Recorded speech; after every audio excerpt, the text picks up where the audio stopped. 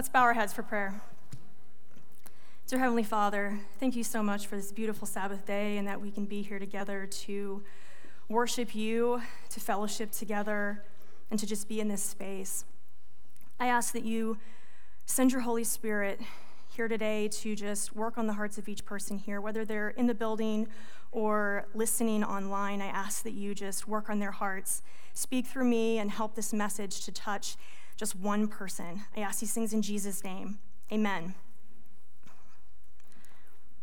Happy Sabbath, everybody. Let me get my water. Thank you so much for another opportunity to come and share with y'all. Today's message, I want to introduce it first off with a little bit of a personal story. I really love personal stories. This one started with my family. It was back in May 22nd of 2011. Joe, our daughter, Paige, she was about 2.5 at the time. We were headed up to this firehouse in our hometown, and we were going to a birthday party for our neighbor, Betty, who was turning 84. And Joe was calling me to get in the car, but I was busy taking pictures of these incredible storm clouds that were in the sky. They were like nothing I'd ever seen before. Super layered and full, really dark gray with this hint of green along the edges. And so Paige is in the back seat of the car, and she's mimicking my excitement as we're driving up to the firehouse, and she's like, clouds, clouds, clouds. And so we get to the party, and we're there for about an hour, and then someone comes in and they tell us, there's a really bad storm coming, y'all better head home. And so we start to pack up and head home, and I'm looking up at the sky, and it's just this crazy cloud that I've never seen off in the distance. And so I tell Joe, like, what is that? And he looks at it and he's like, that is crazy. It's not like anything that we'd ever seen. And so Joe's like, it's rain. That is a rain cloud, a giant rain cloud, but it's a rain cloud.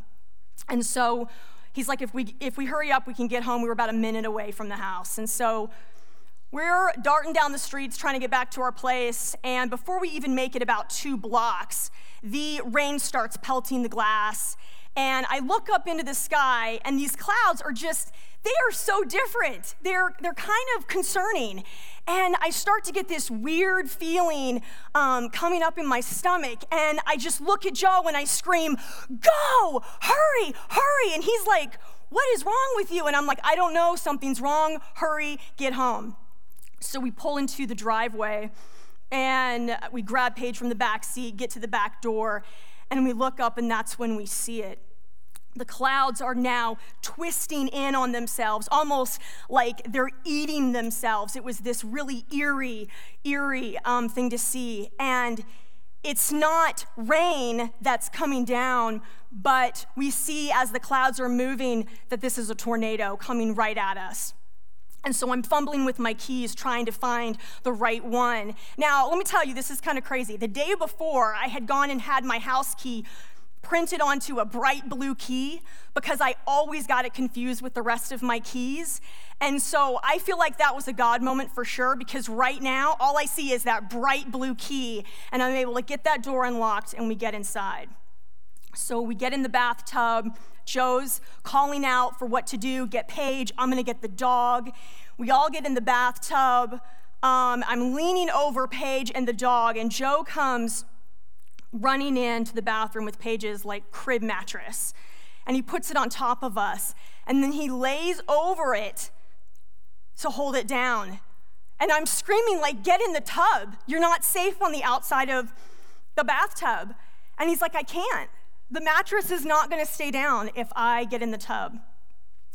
And at that moment, the tornado hits like a freight train ripping down the street. We hear glass breaking and my cat somewhere in the house screaming. The only thing I could say was, Joe. He could hear the fear in my voice. And he says, so calm, it's okay. Don't be afraid. It's going to be okay. He was so confident and calm, and I believed him. Then, as soon as it was upon us, the tornado was gone. Joe pulls the mattress off of us, and he's like, it's over.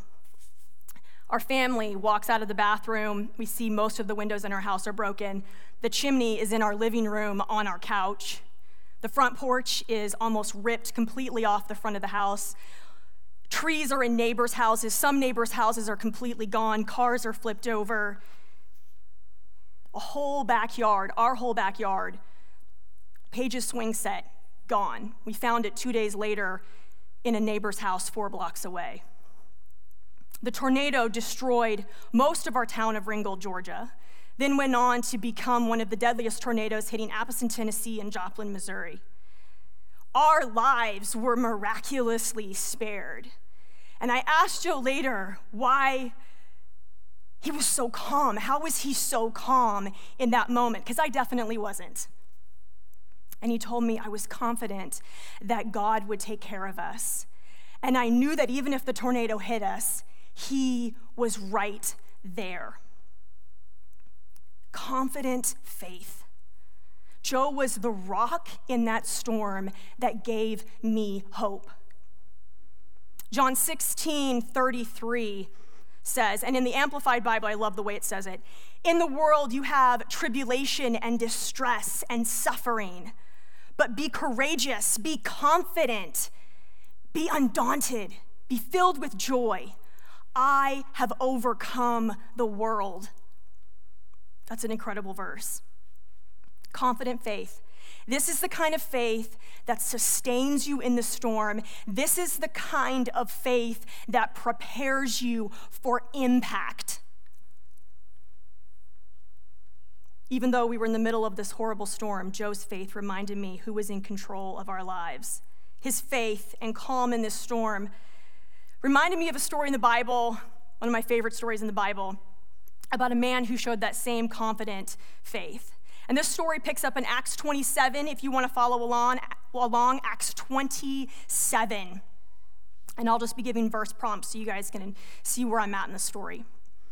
So Paul is elderly at this point. His health is not the greatest. He is now a prisoner of Rome, chained aboard a ship, headed on a long journey to Italy. Also on board are his friends Luke, a doctor and also the author of Acts, and Aristarchus, a Macedonian and friend who was likely voluntarily imprisoned with Paul so that he could minister to him. Paul's guard was a centurion named Julius, who belonged to the imperial regiment.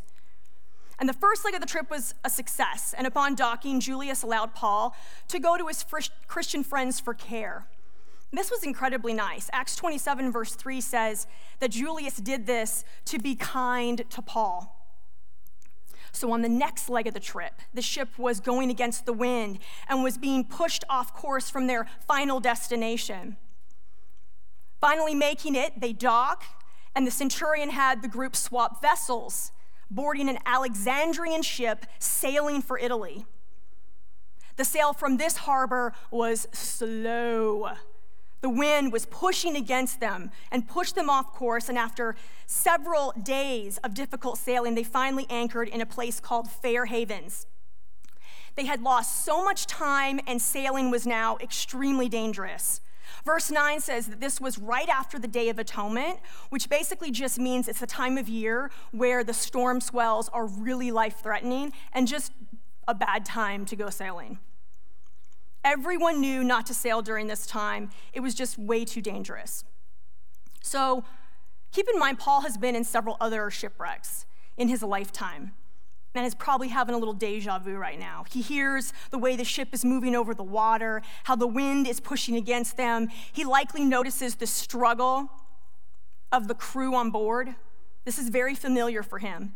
And so he turns to the centurion and his friends, and he's like, "Men, I can see that our voyage is going to be disastrous and bring great loss to ship and cargo and even to our own lives." But Julius didn't listen. The captain wanted to move and to get to a more suitable harbor for winter. The majority on board decided to sail on to reach Phoenix, a harbor in Crete, and winter down there. Now, Paul and his companions had no choice. There was 276 people on board. They were outnumbered. And so at the first south wind, the captain saw his opportunity and sailed out of the haven. As they sailed along the shore of Crete, an intense hurricane-force wind called the northeaster swept down from the island. And instantly, this huge ship was caught up in the storm and couldn't maintain its course. The crew fought against the wind, but finally gave way to it and let the winds drive the mighty vessel through the sea. The storm picked up momentum, tossing the lifeboat that was being towed behind. So the crew struggled with all their might to get this lifeboat hoisted up onto deck. This boat was their lifeline if the ship were to take on water. The storm tossed the massive ship like a toy through the sea.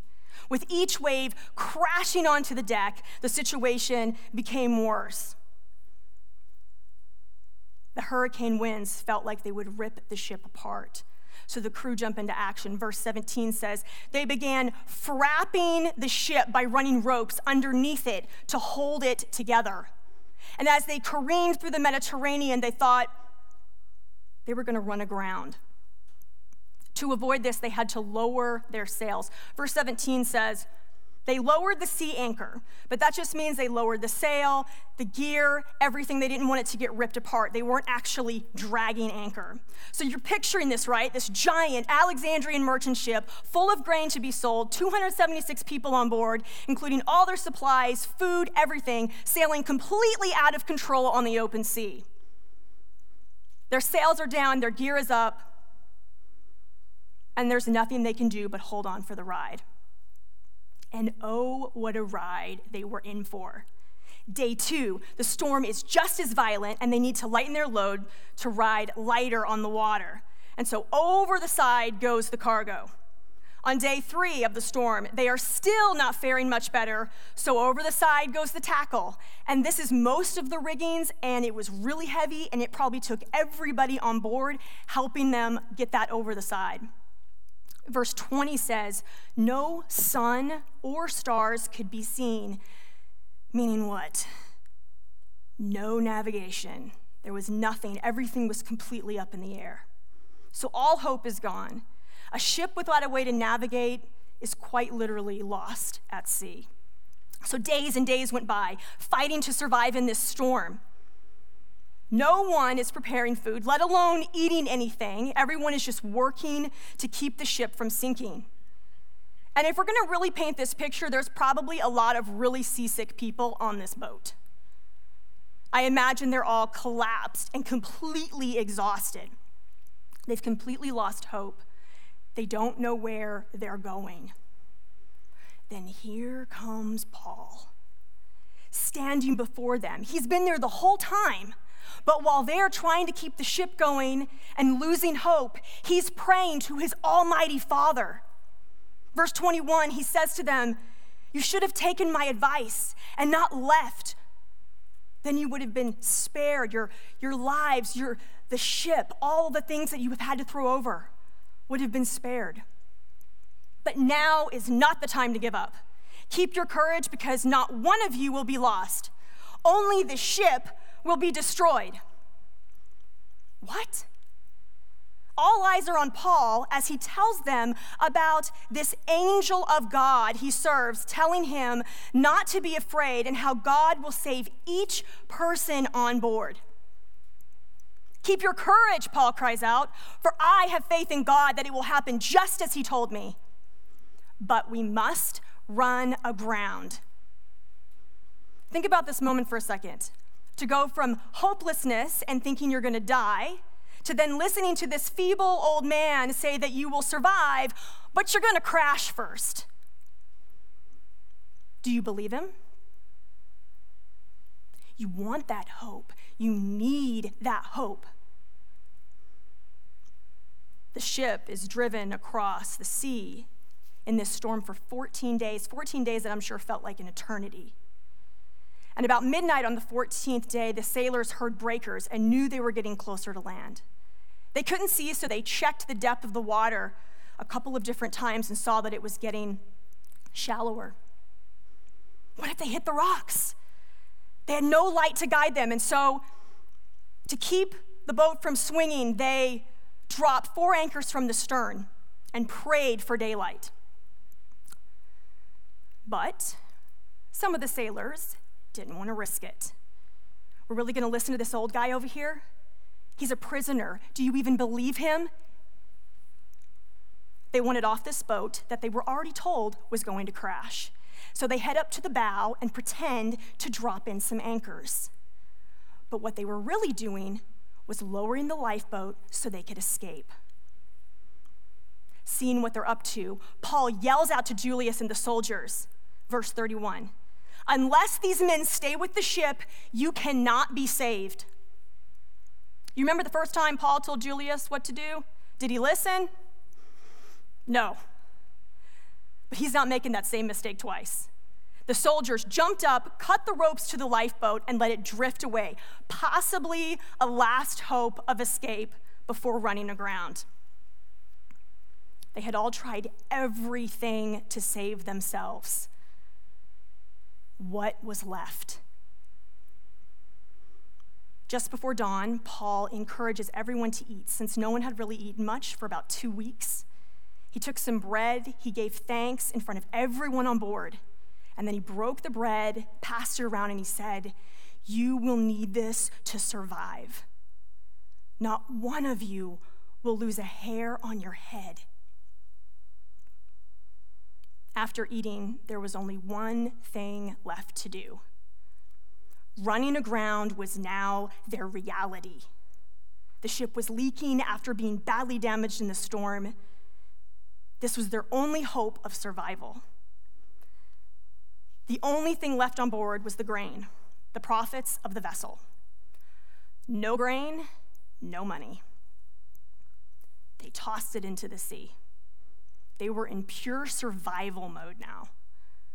When daylight came, verse 39 says that they didn't know where they were, but they saw a bay with this sandy beach, and they knew that that was the place they wanted to run aground.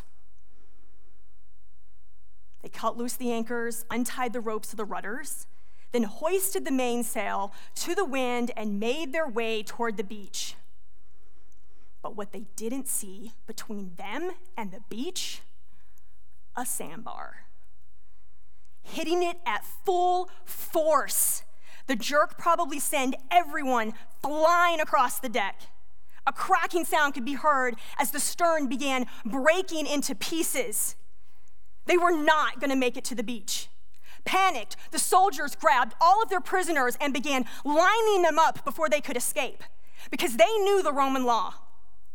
They knew that if their prisoners escaped, that they would receive the punishment of those prisoners, which in most cases was death.